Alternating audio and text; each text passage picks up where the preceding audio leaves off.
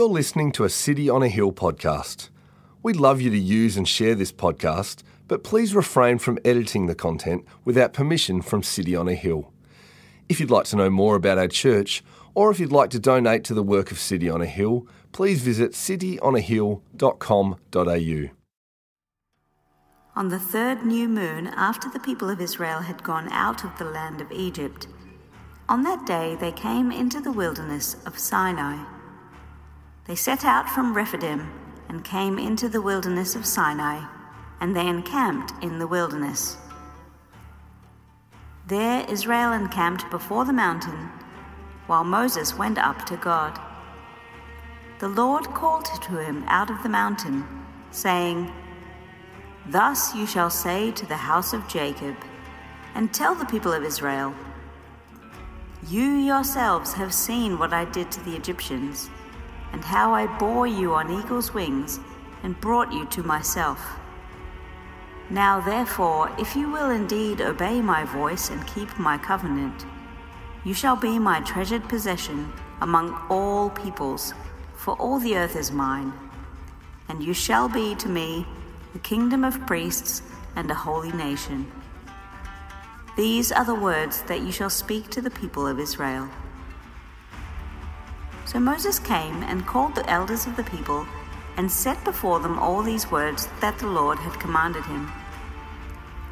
All the people answered together and said, "All that the Lord has spoken, we will do." And Moses reported the words of the people to the Lord. And the Lord said to Moses, "Behold, I am coming to you in a thick cloud, that the people may hear when I speak with you, and may also believe you forever." When Moses told the words of the people to the Lord said to Moses, "Go to the people and consecrate them today and tomorrow, and let them wash their garments and be ready for the third day. For on the third day the Lord will come down on Mount Sinai in the sight of all the people. And you shall set limits for the people all round, saying, 'Take care not to go up into the mountain or touch the edge of it. Whoever touches the mountain shall be put to death. No hand shall touch him, but he shall be stoned or shot. Whether beast or man, he shall not live. When the trumpet sounds a long blast, they shall come up to the mountain.'" So Moses went down from the mountain to the people and consecrated the people, and they washed their garments. And he said to the people, "Be ready for the third day. Do not go near a woman."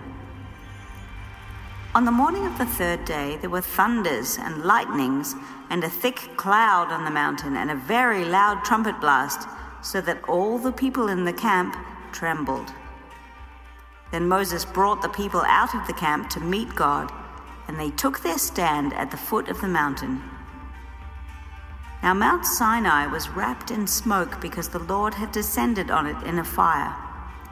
The smoke of it went up like the smoke of a kiln, and the whole mountain trembled greatly. And as the sound of the trumpet grew louder and louder, Moses spoke, and God answered him in thunder. The Lord came down on Mount Sinai to the top of the mountain, and the Lord called Moses to the top of the mountain, and Moses went up. And the Lord said to Moses, "Go down and warn the people, lest they break through to the Lord to look, and many of them perish.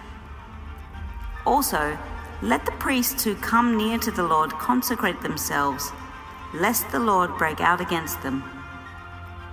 And Moses said to the Lord, "The people cannot come up to Mount Sinai, for you yourself warned us, saying, 'Set limits around the mountain and consecrate it.'" And the Lord said to him, "Go down and come up, bringing Aaron with you. But do not let the priests and the people break through to come up to the Lord, lest he break out against them." So Moses went down to the people and told them. Well, what do you think it would be like to see God face to face, to encounter God? in a personal, real, vivid way. For some people, that's a very exciting thought. You have some sort of encounter with God all the time. You read the Bible, you read God's word, and it feels like God is speaking to you directly, or you pray and you know that you are speaking to him. Perhaps you have those kind of wonderful mountaintop experiences of special times with God, and so you can't wait to see him face to face. For others, you might dread the very thought of this. The thought of coming before God terrifies you. You feel like he would expose everything, and you're worried that he would judge you without mercy. Others, perhaps, have this kind of inquisitive curiosity about it. You can't wait to ask him all of these questions. Why did this happen? Tell us about platypuses, and why did that happen?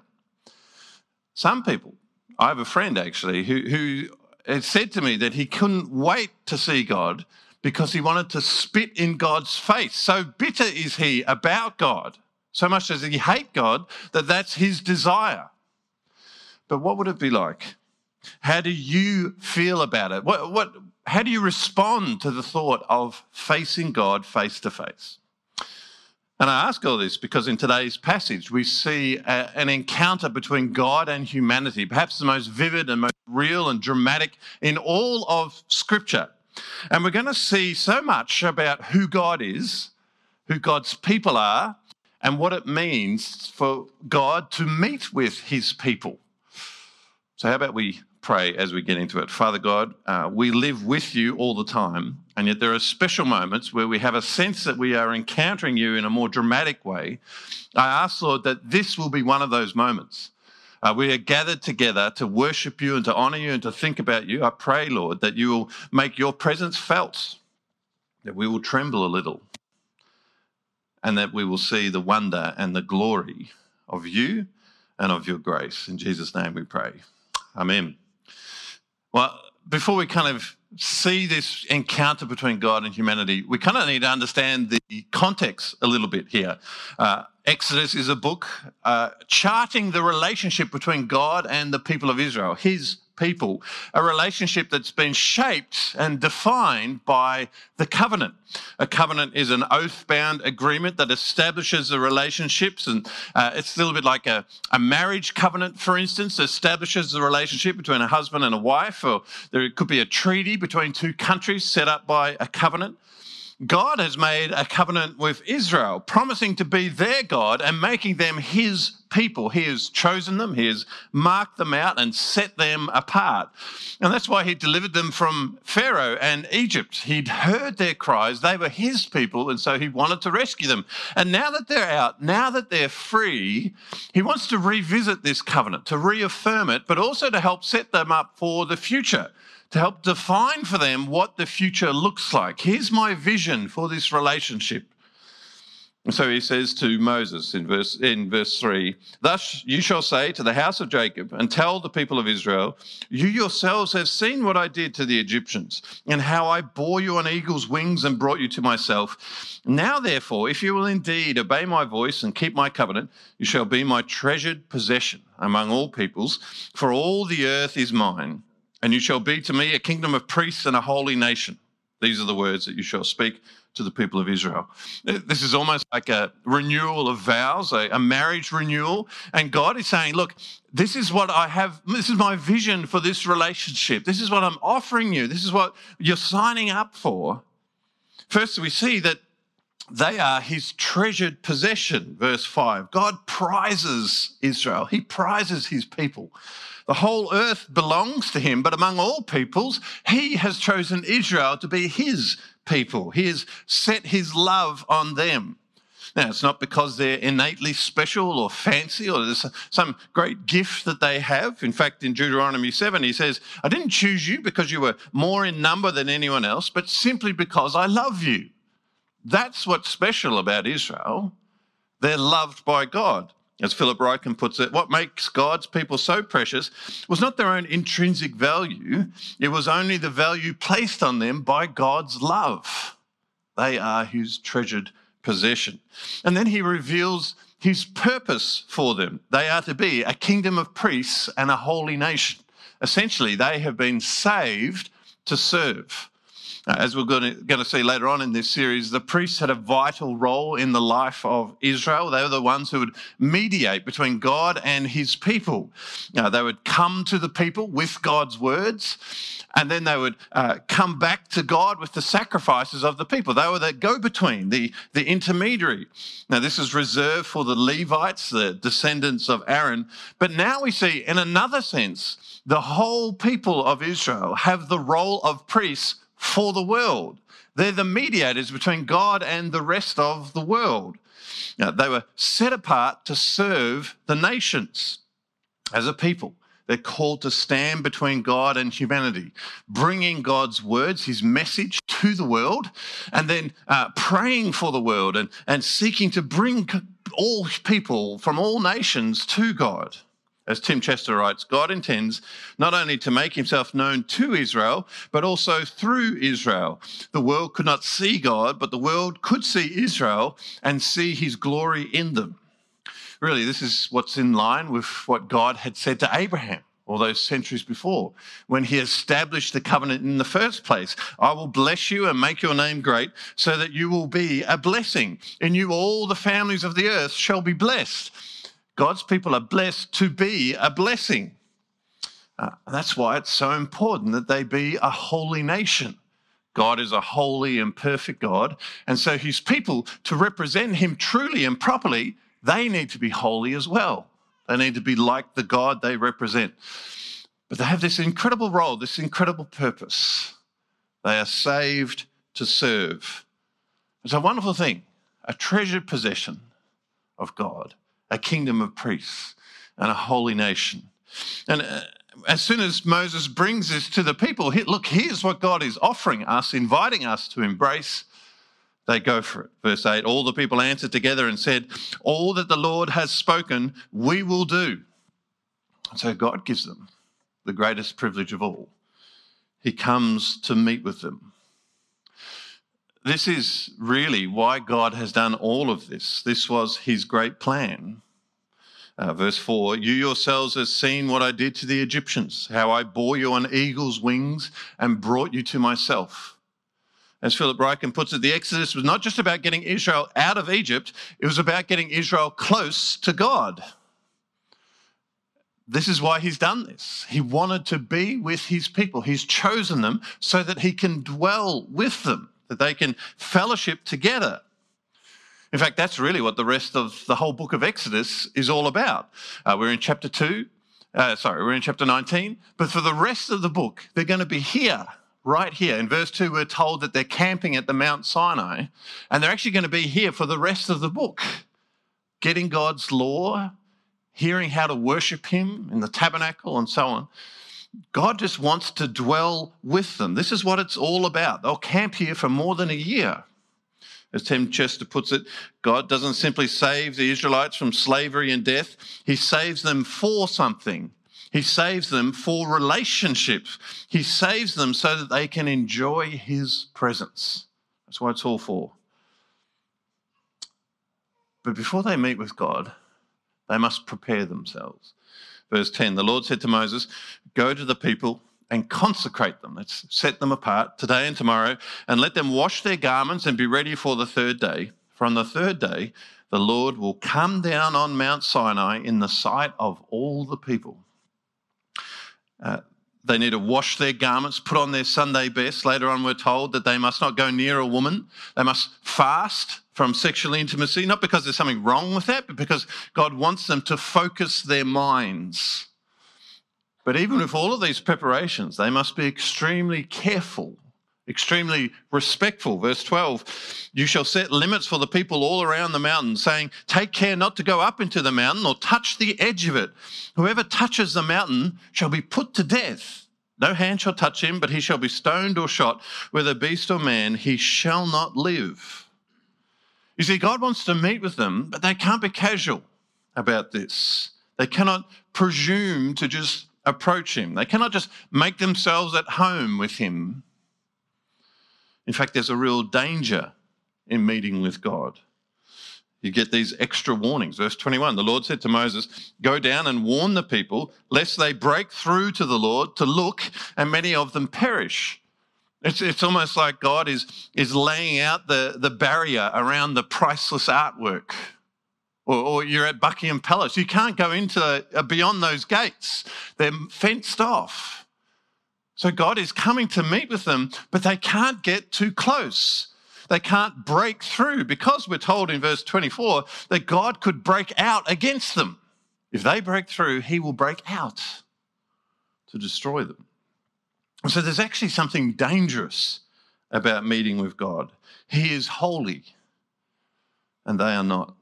He is perfect. So they can't just walk up to him. As Tim Chester puts it, it's as if the holiness of God is nuclear. He is dangerously holy. I wonder what it was like for the people of Israel those 3 days as they're preparing for this.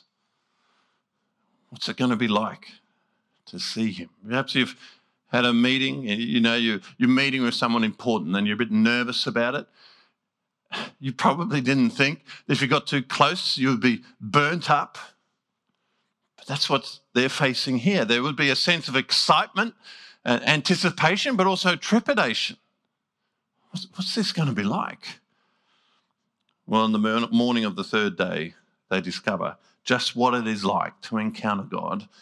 Verse 16, on the morning of the third day, there were thunders and lightnings and a thick cloud on the mountain and a very loud trumpet blast, so that all the people in the camp trembled. Then Moses brought the people out of the camp to meet God, and they took their stand at the foot of the mountain. They're standing there and they're, okay, we're ready. What an extraordinary thought that they're now going to face God. Verse 18, now Mount Sinai was wrapped in smoke because the Lord had descended on it in fire. The smoke of it went up like the smoke of a kiln, and the whole mountain trembled greatly. And as the sound of the trumpet grew louder and louder, Moses spoke, and God answered him in thunder. What an extraordinary scene. We've seen throughout the book of Exodus what it's like that God has this immense power. We've seen him control the elements, but now those elements are around him almost. He is in them almost. He is so close right now.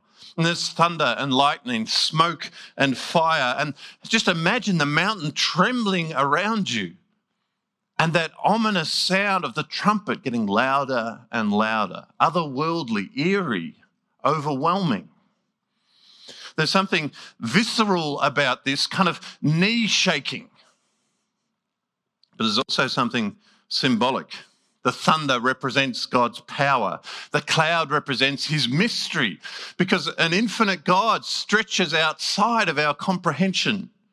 And then the fire encapsulates that sense of what it's like to approach a holy God. There is fire there. There's something beautiful and captivating, but also dangerous and intimidating. And then the trumpet speaks of his kingly rule, and then the sound of his voice. There's something overwhelming about it. In verse 16, we're told that all of the people in the camp trembled. And I wonder what you make of this. What you make of God as we see him here. Is he foreign to you? You see, there's every chance that this is foreign to you because we don't tend to think of God like this. We think of God as a kind old man sitting on a cloud. Or we think of God as our Father who we approach in our prayers. We think of God as Jesus healing the sick, being kind and gentle. Now, God is some of those things. He's not an old man on a cloud, but he is those other things. That's true, but he's also this, the God of Exodus 19, the God of glory and wonder, the God of blinding holiness, the God of furious, overwhelming power.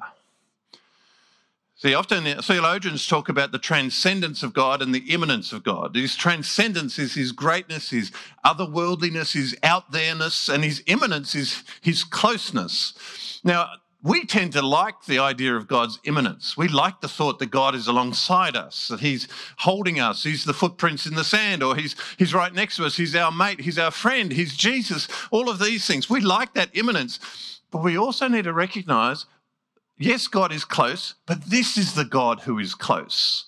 He is this kind God, but he's also this mighty God, this holy God, this God of fire. That's the God who's close to us. And whenever God's people in the Bible experience this, they're always overwhelmed by it. In Isaiah 6, the prophet says, I saw the Lord sitting upon a throne high and lifted up, and the train of his robe filled the temple. And an angel cries out, Holy, holy, holy is the Lord of hosts. The whole earth is full of his glory. And the foundations of the threshold shook at the voice of him who called, and the house was filled with smoke. And Isaiah is reduced to nothing. Woe is me, for I am lost.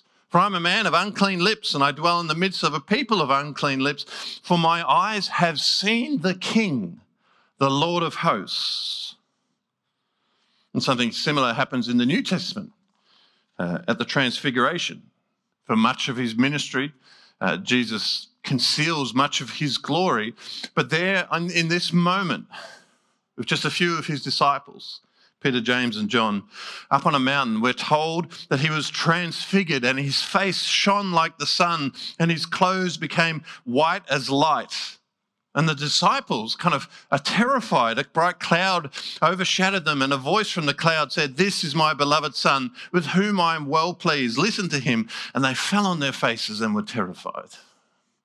That's what happens when we truly realize what God is like, when we encounter God face to face. 1 Timothy 6. He is the blessed and only sovereign, the King of kings and Lord of lords, the one who dwells in unapproachable light. And here's the thing. We will encounter him too. We will see him face to face. At some point, at the end of the world, the unapproachable God will approach all people. Matthew 24, the sun will be darkened, the moon will not give its light, and the stars will fall from heaven, and the powers of the heavens will be shaken. Then will appear in heaven the sign of the Son of Man, and then all the tribes of the earth will mourn, and they will see the Son of Man coming on the clouds of heaven with power and great glory. God will come to the earth. And then each one of us will be brought before him. 2 Corinthians 5, we must all appear before the judgment seat of Christ. And why? So that each one of us may receive what is due for what he has done in the body, whether good or evil. Each one of us will face our Creator, the God of the mountain, the God of the fire and the smoke and the thunder. Each one of us will face him face to face. Now, how do we feel about that? How do we feel about facing this God and him looking at our life? I don't know about you, but I find it overwhelming. It's scary, the thought of this God facing me. And you see that in this passage with the Israelites. You know, they start the passage all confident. You can be God's people. All right, great. We're signing up. Whatever God says, we will do. But now they're realizing the difficulty of this, the weight of his glory, of his holiness, their imperfection, the gap between them and him. And they shy away from God. Philip Ryken says, God was bringing his people close already at Mount Sinai, yet the closer they came, the more clearly they saw the vast distance that still separated them from God. At the same time that God was revealing himself, he was also concealing himself. The more they experienced his immanence, the more they recognized his transcendence. I think what they're experiencing here is the paradox that's at the heart of humanity's relationship with God. You see, we want to be with God. We were made to be with God, but we sense that we don't belong in his presence. There's this desire to be with him. All of religion, any religion, is ultimately a stretching out, a yearning for the divine, an attempt to reach out to God. But there's also this instinctive understanding in every religion that we don't measure up, that we fall short of his glory. And that points to the story that's at the heart of humanity. You see, we belong with God. Our desire is the right desire because we were made that way. God created humanity to live with him. We're made in his image to live in his presence. And that's what Adam and Eve experienced. The first humans experienced life with him. There's this idea of God walking in the garden with him. They are confident and comfortable with God. Yes, he's holy, but they are too. And so they can be with God. It's possible. But then sin destroys all of that. And they're cast out from his presence. Genesis 3, he drove out the man, and at the east of the Garden of Eden, he placed the cherubim and a flaming sword that turned every way to guard the way to the tree of life. There's this idea that we cannot be around this God. But that's the glory of Exodus 19, because here we see God reaching out to people. God has chosen Israel to be close. He's made this people so that he can draw them close to him. Yes, humans don't belong in his presence, but God is reaching out to us, reaching out to Israel. And so even though there's all of this fire and thunder and threatening stuff here, there's also an invitation and a way forward. See, it's really interesting what the Israelites do. In the next chapter, God will speak to them and give them the 10 Commandments, a way of helping them see how to live with him. And at the end of it, we're told that the Israelites, when the people saw the thunder and the flashes of lightning and the sound of the trumpet and the mountain smoking, the people were afraid and trembled, and they stood far off and said to Moses, "You speak to us and we will listen, but do not let God speak to us lest we die." You see, they want to be around God, but they sense that they can't. And so they say, look, we need someone in between. We need someone to come between God and us. We need someone to be a mediator. And they know that Moses is the right person for this. He's always had this special relationship with God. In Exodus 3, God met with him on the same mountain that he's here now. Even then, after that, ever since that, he's experienced God's power working through him. And now as they come, Moses has special privileges. The people are told to keep at a distance from the mountain, but Moses is invited up it. Verse 20, the Lord called Moses to the top of the mountain.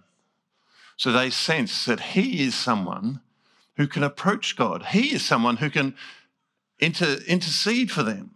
He can be the mediator. And so throughout this passage, we see Moses do that job. He makes something like 3 return trips up and down the mountain, bringing God's message to the people and then bringing the message back to God from the people. He's the one who facilitates that relationship. He makes it possible. It's a profound honour, and it's one that he deserves. He's spoken about throughout the Old Testament as the man of God, someone who walked with God. And there's this quality to his life that's so different and unique. You see it all the time. Where the people grumble and so on, he stays trusting and faithful. He's consistent. He's courageous. He's a great mediator. But he's not the perfect mediator. You see, even Moses, the man of God, had his own sin. And so even here in this passage, or in this moment, Moses felt the fear as well. Hebrews 12, so terrifying was the sight that Moses said, "I tremble with fear." And even Moses, even as he went up the mountain, couldn't see God face to face. He actually asked God to show him his glory, Exodus 33. Please show me your glory. But God responds, you cannot see my face, for man shall not see me and live. An imperfect, unholy person cannot see God face to face and live. And in fact, there's this terrible end to Moses' story where we see his sin. And so even though Moses is this mediator, he's not the perfect mediator. He's not the adequate mediator. Someone needs to mediate even for him. And in fact, Moses recognizes this. He tells the people, Deuteronomy 18, the Lord your God will raise up for you a prophet like me from among you, from your brothers. It is to him you shall listen. He's pointing there towards Jesus. Jesus is the go-between, the one who is the mediator between God and humanity, the perfect mediator, because he is God and he is a human, a perfect human. He's God, Hebrews 1, he is the radiance of the glory of God in the exact imprint of his nature, but he's also a human, born of a woman, a baby in a manger that grew and matured, felt hunger, tiredness, even anxiety. In Jesus, we have this encounter between God and humanity, a person who is fully God and fully human. Here at Mount Sinai, Moses came up the mountain to meet with God. In Jesus, God came down, not to the top of the mountain, but to the dust of the earth to meet with humanity and to make it possible for all of us to live with humanity in his presence, face to face. Jesus made this possible through his life and his death. He lived a perfect life on our behalf. He obeyed God as a human in our place. He did what we've failed to do. He was holy. Just as we fail to be holy, he was always holy. He always did what God required. And now this is placed on our account.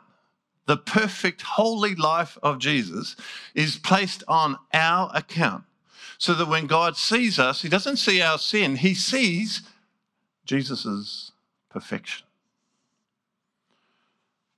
So Jesus did that, and then carrying our sin, he took the punishment for it. So all of our sin was taken off us and put onto his account, and then carrying that, he bore the punishment for it so that we wouldn't have to.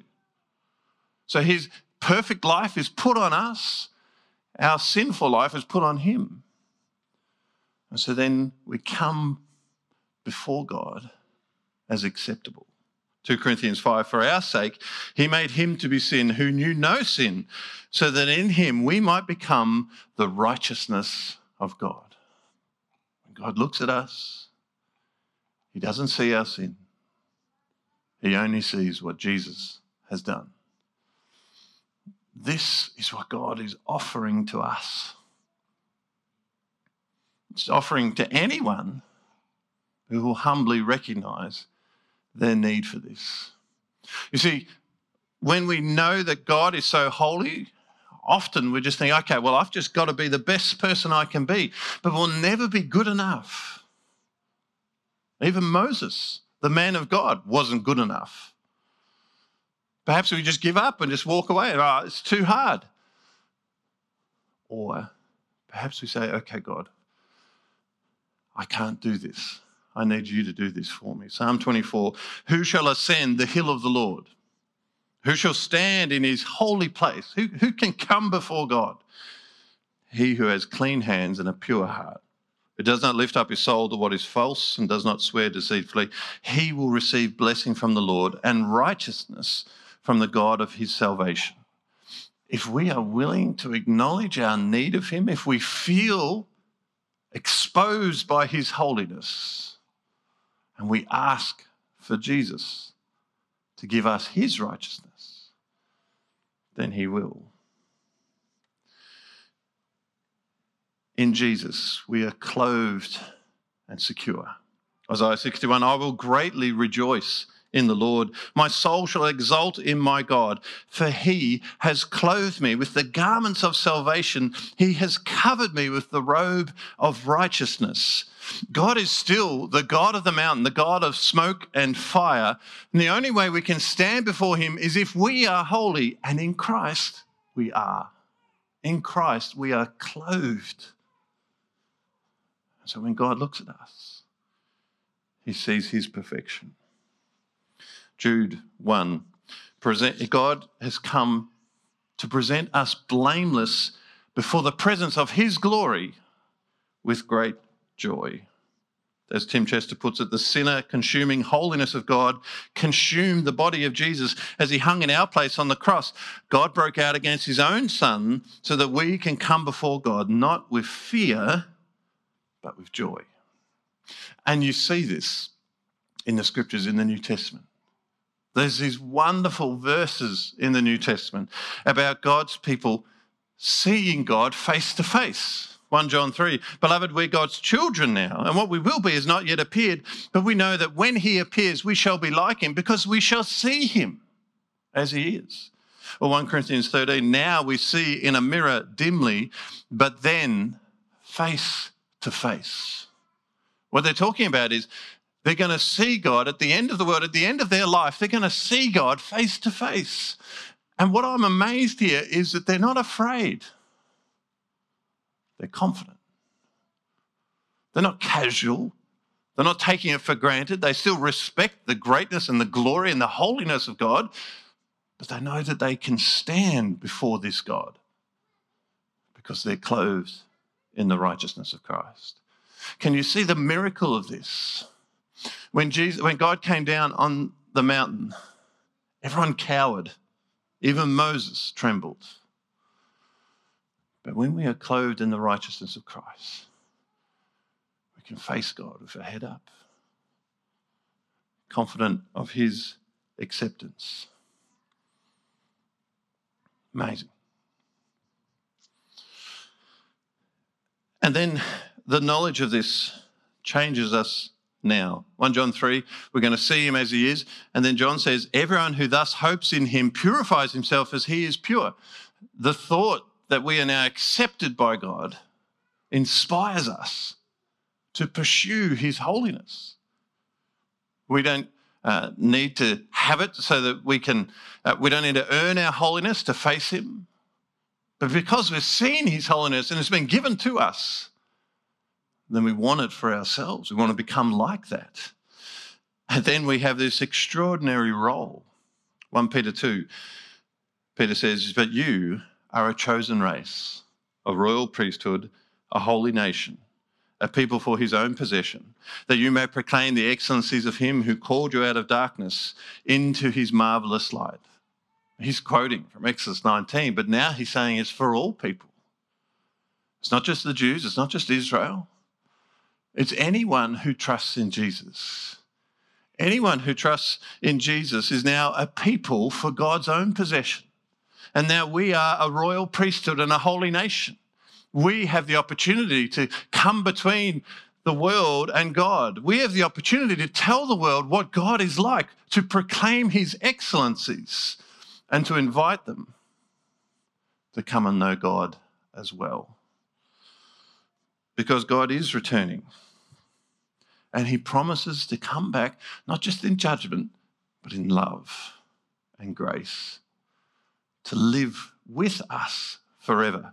Revelation 21, I heard a loud voice from the throne saying, behold, the dwelling place of God is with man. He will dwell with them, and they will be his people, and God himself will be with them as their God. The God of Exodus 19 is coming to make his home with us. And today, if you have trusted in Jesus, if you do today for the first time, then you will belong there too. When you face God, he won't see your sin, he'll see what Jesus has done.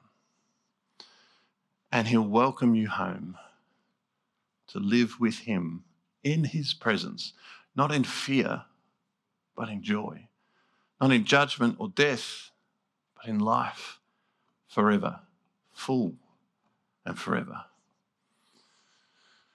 We were made for this. Sin destroyed that, but God has made a new thing happen, a new way, a new world for us to be with him. Let's pray. Father God, you are the God of Exodus 19. We don't often think of you like this. To be honest, we'd rather not. We're intimidated by this God and your holiness. We're intimidated by your greatness because we know that we fall short. Lord, help us not to run from that. Help us not to just be skeptical, to write you off. Oh, what an evil God that he'd be so judgy. Help us not to be like that. Help us to acknowledge and to feel our nakedness and then come to Jesus to be clothed because you have made it possible. You, the holy God, the God of thunder and lightning, has come beyond the mountain to the earth to live for us and to die for us so that we could be clothed in your righteousness. May we feel that clothing today. You are great and holy, but in Christ we stand before you. In Jesus' name, amen. Thank you for listening to our podcast. If you'd like to know more about our church, or if you'd like to donate to the work of City on a Hill, please visit cityonahill.com.au.